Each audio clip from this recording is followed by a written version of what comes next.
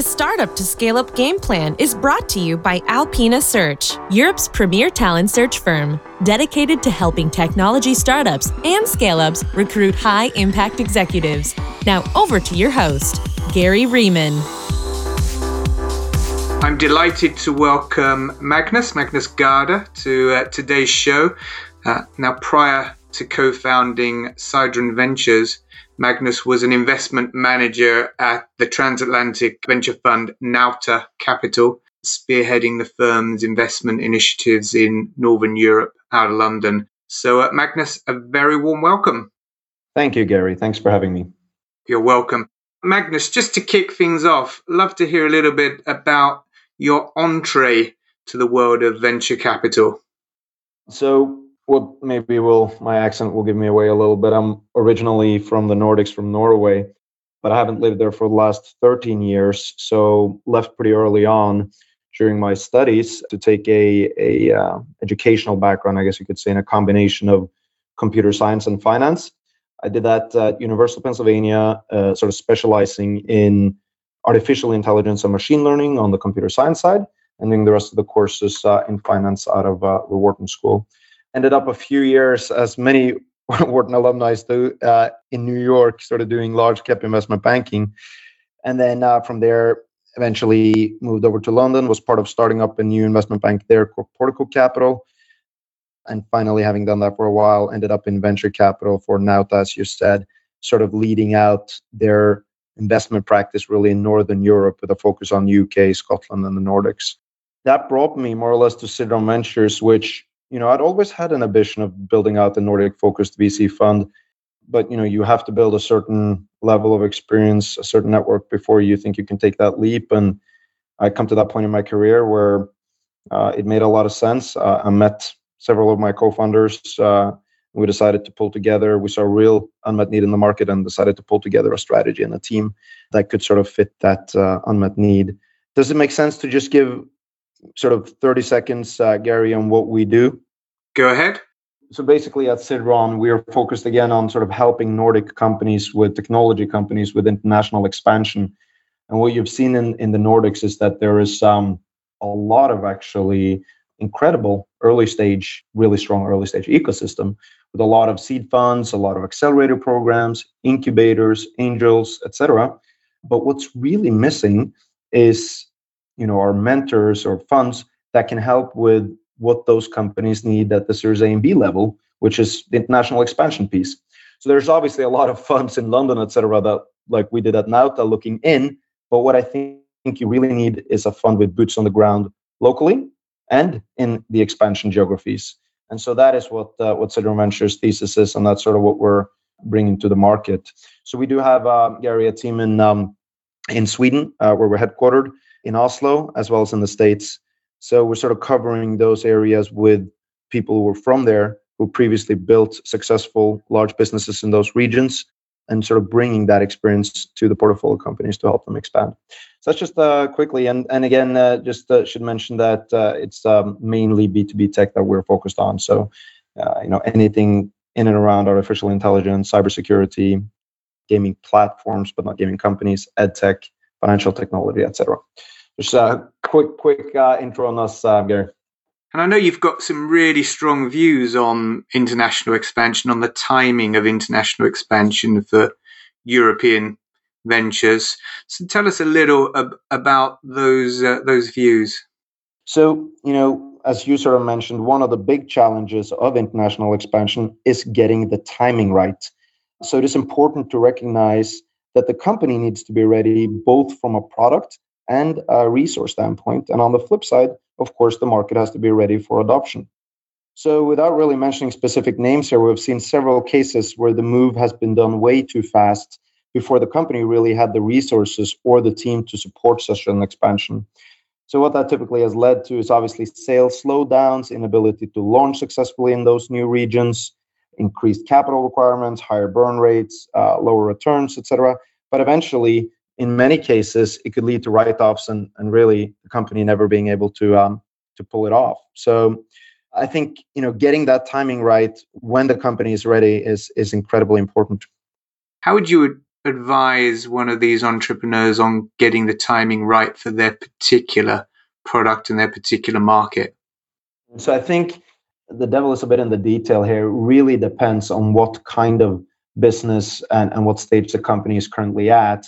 What we typically did at Nauta, which is what we're also doing at Cidron, is such a landing platform strategy where we will, let's say it's a company from a non-hub region, so they're not from London or they're not from Silicon Valley or New York, where basically we take them to a core hub initially, where sort of we try to become, and this in Europe, this typically London has been for us, and becoming market leaders or strong players on the home continent, and then sort of seeing what capital is required to make that happen and how the adoption goes there.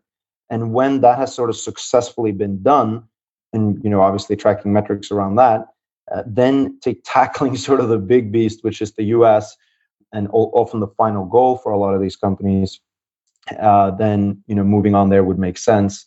But again, we do try to become sort of market leaders or strong at the home continent first, using that landing platform strategy.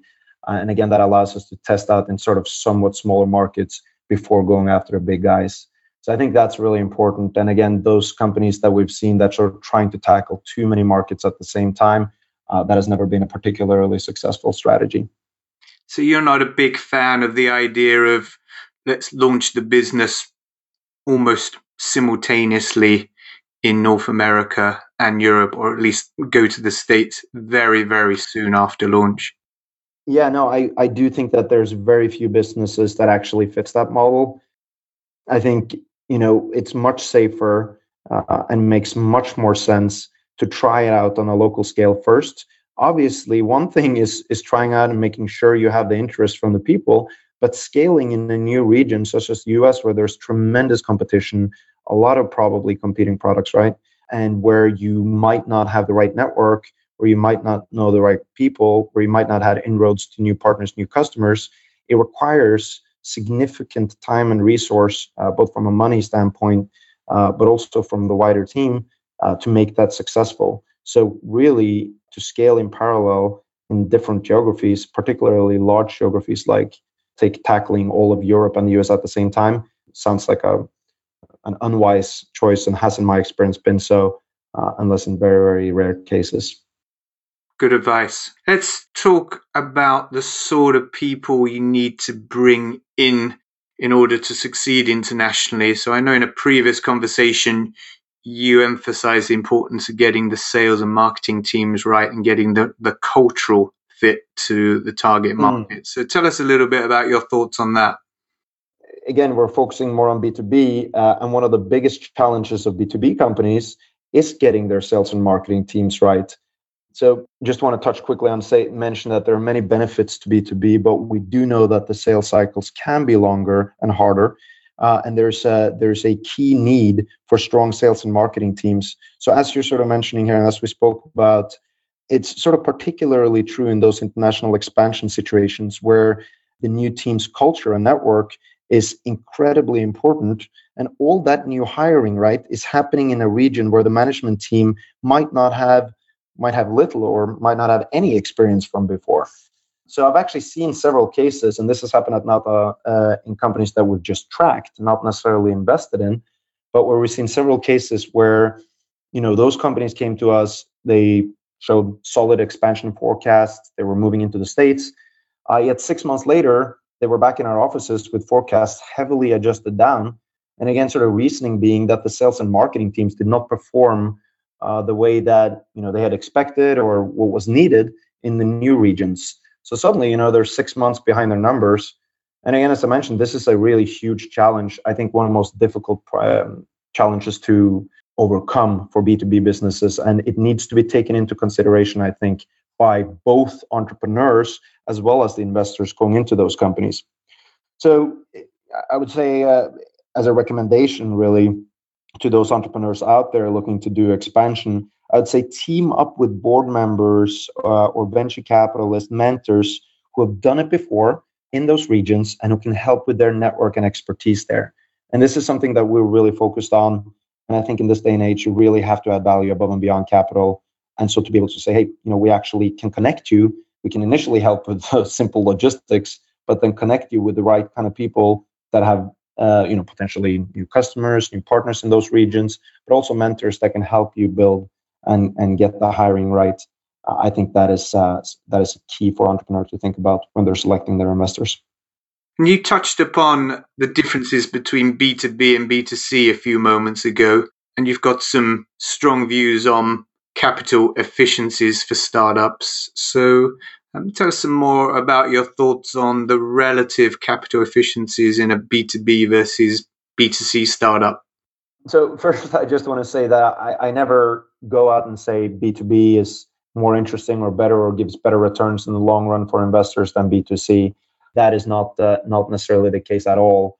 They're just completely different animals, and it does require a very different skill set, I think, to be successful with one or the other.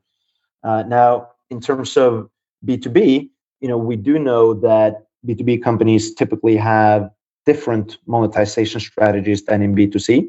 So in B2C, what we often see is commission-based platforms, freemium models. We see advertising-based monetization strategies, etc. And what all of those have in common is that actually it requires a substantial amount of users before any meaningful revenue is generated, because each additional user generates so little revenue. They're all hit-based monetization strategies, as we call them. So this would obviously require a lot of marketing, typically, in order to get that kind of user base.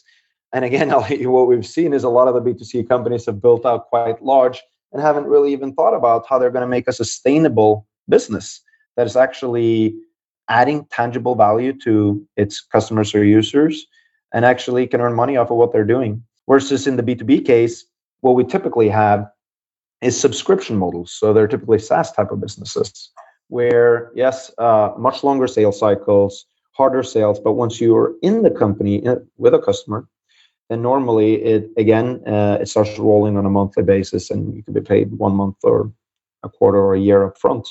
So what you'll see then is it is a typically much higher level of capital efficiency in those B2B businesses than you see in the B2C counterparts. And so just quickly, while you had me on that topic, it's important also to mention a few other differences.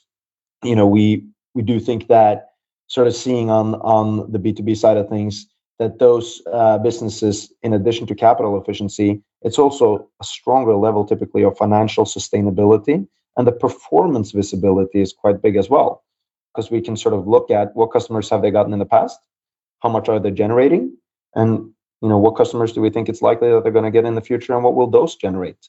So it's easier for an investor, I think. It's more metric driven in that sense, and easier for an investor to put a value on it, and thus finally it's more protected against valuation bubbles that I think a lot of people is really concerned about in this day and age, that a lot of these companies are very overvalued. And you mentioned sustainability, or building a sustainable business with regards to your portfolio companies. Tell us a little about sustainability as it applies to your fund. What are your plans for the next few years, and how are you going to build a sustainable venture fund? So we have actually defined, we initially started out seeing, what's missing in the Nordics. And then we built a team that could address that. So we will continue to obviously push forward with our strategy, be very careful not to deviate too much from that. It's a strategy we really believe in. And again, like you said, it's to find those financially sustainable, but also with a thought about ESG sustainability, right? So ESG criteria in combination with a financial aspect, and to really dig out those innovative companies in the Nordic region, and then use our network and experience to help those companies with international expansion. Like I mentioned in the intro, that has historically and still is quite a missing element in the Nordic region. And Sweden has actually become the second most prolific startup hub in the world after Silicon Valley. So there's a lot of potential there, and it's really extraordinary that there's such a huge credit crunch, Series A, Series B crunch going on right now. You mentioned ESG sustainability. What does ESG stand for? Environmental, social, and governance. So it's a set of criteria where, and again, I just want to make a disclaimer here that we're not actually a positive impact or an impact fund, as they call it.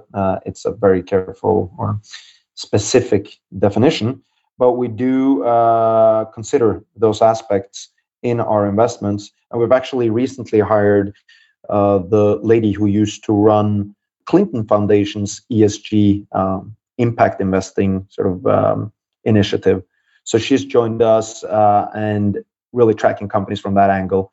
And so again, it's not that we, have to measure and track those things in our businesses, but it's something that we certainly think about when we do make an investment. So it has to be sustainable from both a financial and an ESG perspective, I think, to really catch our appetites.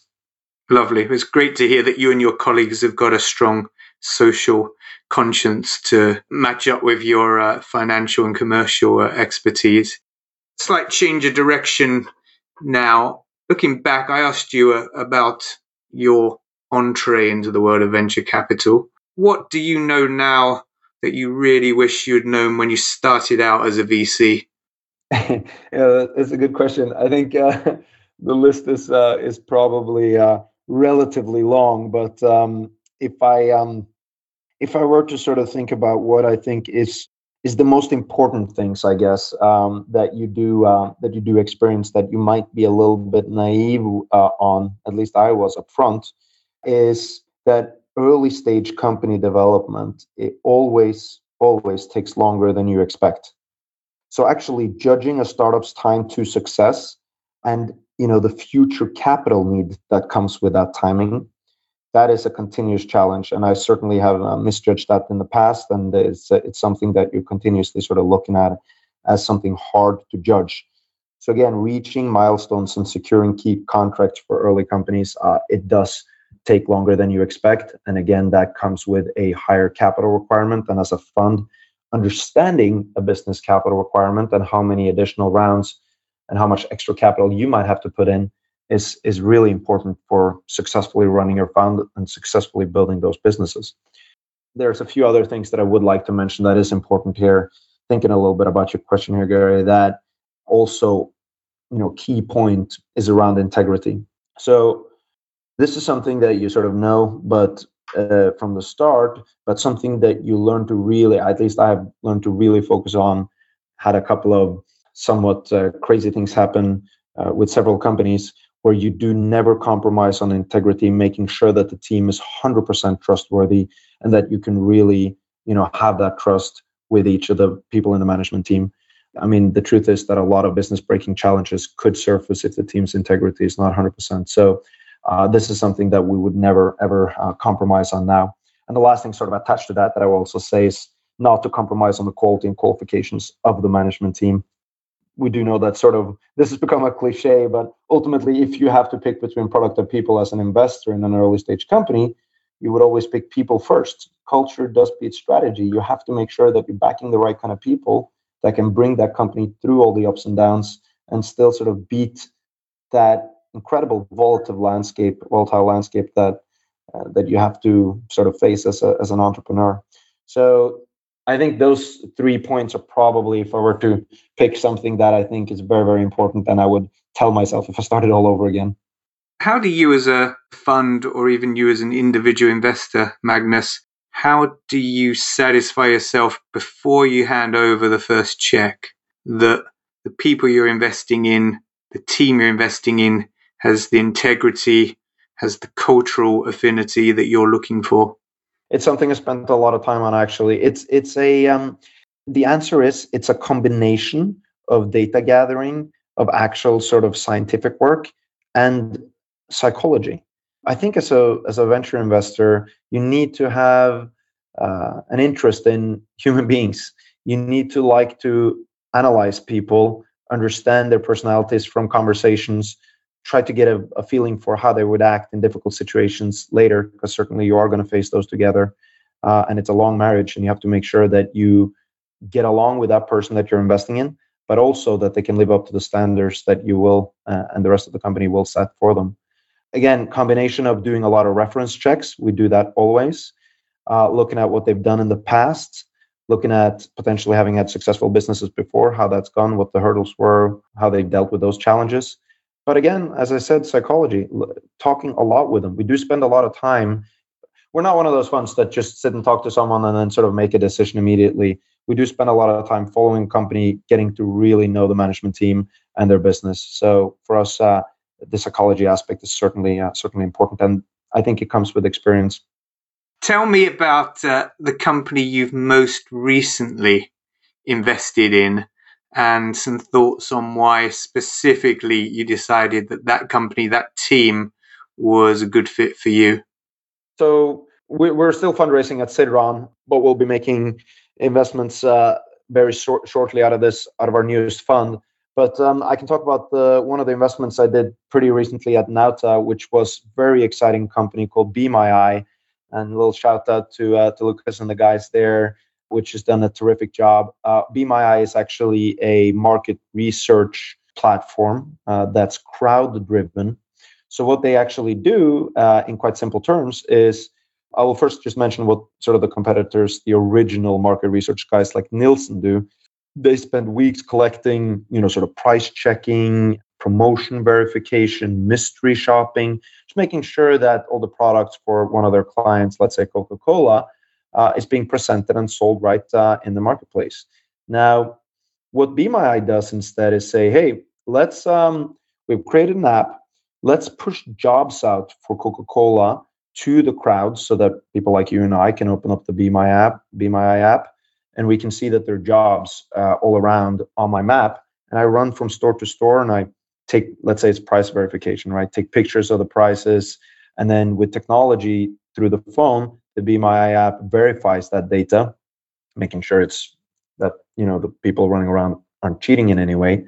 And then essentially collecting thousands of data points for Coca-Cola in just a matter of 1 to 2 hours at a fraction of the cost that a company like Nielsen would do.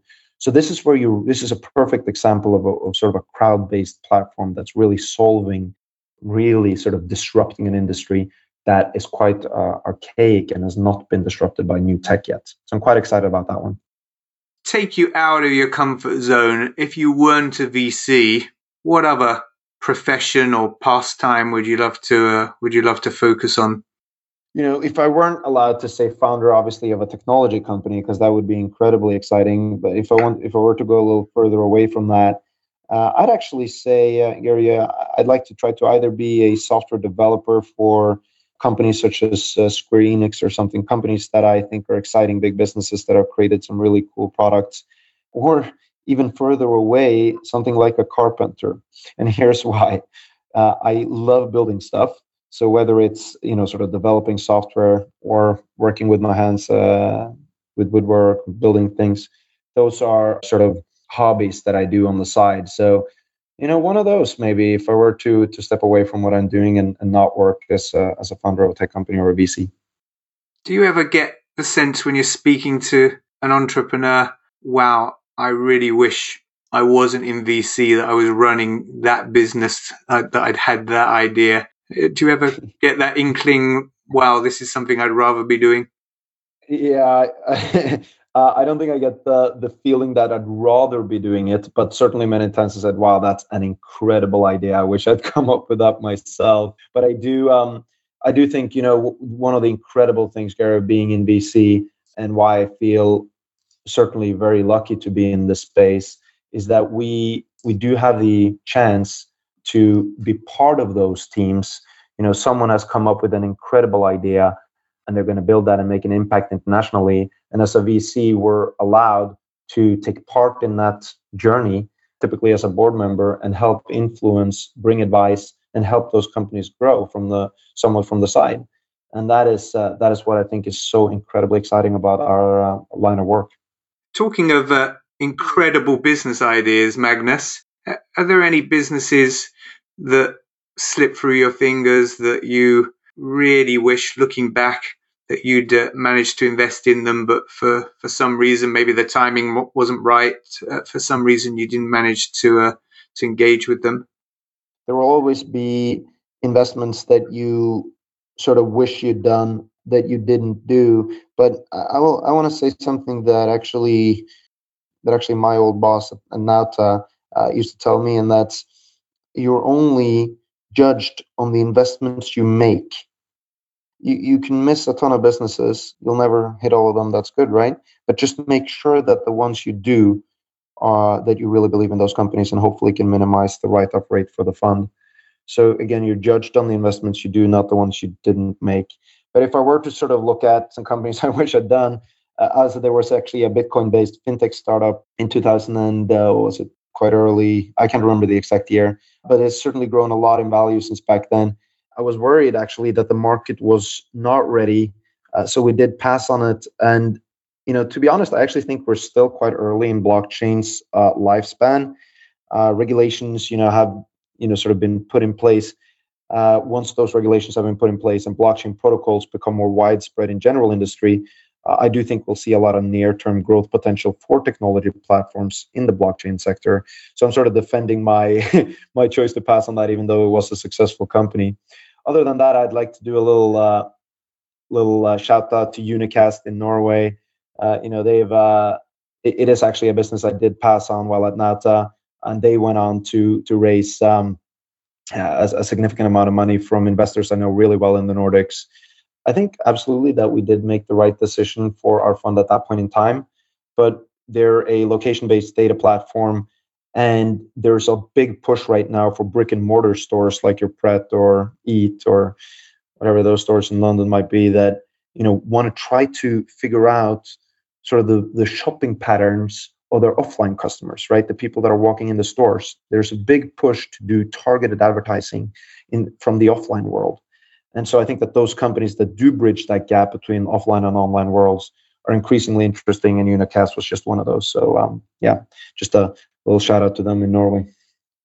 Let's talk about your perspective on the European VC and startup ecosystem and how it compares to the States and what perhaps needs to change in Europe. So what are the main changes you would like to see in this continent? That's a very interesting question, actually. If I can, I'd like to approach this by highlighting actually a really positive thing that I think is unique in Europe, especially in venture capital compared to sort of my old stomping grounds, which is more mid-cap, large-cap, private equity and M&A, where what you see is here in Europe in venture, it's a lot of cooperation between the funds. And what that means is that, not really competing, but if I've come across a company and it's a really consumer-based company and I know that, wow, I don't know too much about how to analyze this business, I'm not sure how much value we could add, I'd call up one of my friends in one of the other funds and I'd say, hey, what do you think about this business? Is that something you might be interested in? And we'll have a debate about it. And then I'll send that over to him and vice versa. So actually, I feel this is a big benefit for both entrepreneurs and investors, that the deals typically end up with the appropriate investors that can add real value to those businesses. That's a huge positive thing. I'd like to say something, obviously answering your question around what's missing, but here I think I want to address this, Gary, if that's okay, from a Nordic standpoint, where I'm really focused. What's really missing there, and and this is very much also compared to the U.S. And what we have that's really missing in the Nordics is, again, access to the right type of capital at the Series A and B level. And I'm saying right type of capital because what I mean is that what we talked about before is that entrepreneurs should not just focus on cash, but also what the investors can bring above and beyond funding. So if you take a moment to look at the stats in the Nordics, 51% of all the billion-dollar venture-backed startups since 2005 came from the Nordics. That's over half, and we're sort of only 3% of Europe's population. So it certainly blew my mind quite a lot when I first looked into this data. As mentioned before, a truly thriving early-stage ecosystem. So again, what's missing there, and we have addressed this a little before, but again, I just want to say, is a fund with boots on the ground in the sourcing geographies locally, so in the Nordics, but also in the expansion geographies. So for instance, one of our team members has sold, is based in San Francisco and has sold 3 of his businesses for more than $550 million each. So it's that type of experience and network that we'd like to bring to our portfolio companies when we help them out. So I think that's what's really missing, and hopefully, Gary, we can do something about it at Cidron. Sounds like you're making some inroads, some strong inroads in exactly that area. Final question for me, Magnus, if there are any Nordic entrepreneurs or leadership teams listening in and they're looking for some guidance, some advice on pitching you and your colleagues, what are the 3 things they need to do to grab your attention and to engage with you in some meaningful conversations about potentially investing in their business?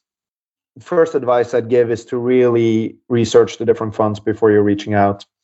It's not a problem, to reach out to a fund a little bit before you're ready for investment. Obviously, I think, speaking for myself, but I think most funds like to follow companies for a while before they actually invest. So that could actually make sense. But just, making sure that the fund that you're reaching out to has some experience in your line, in your sector, in your industry, having built companies with similar business models to your own.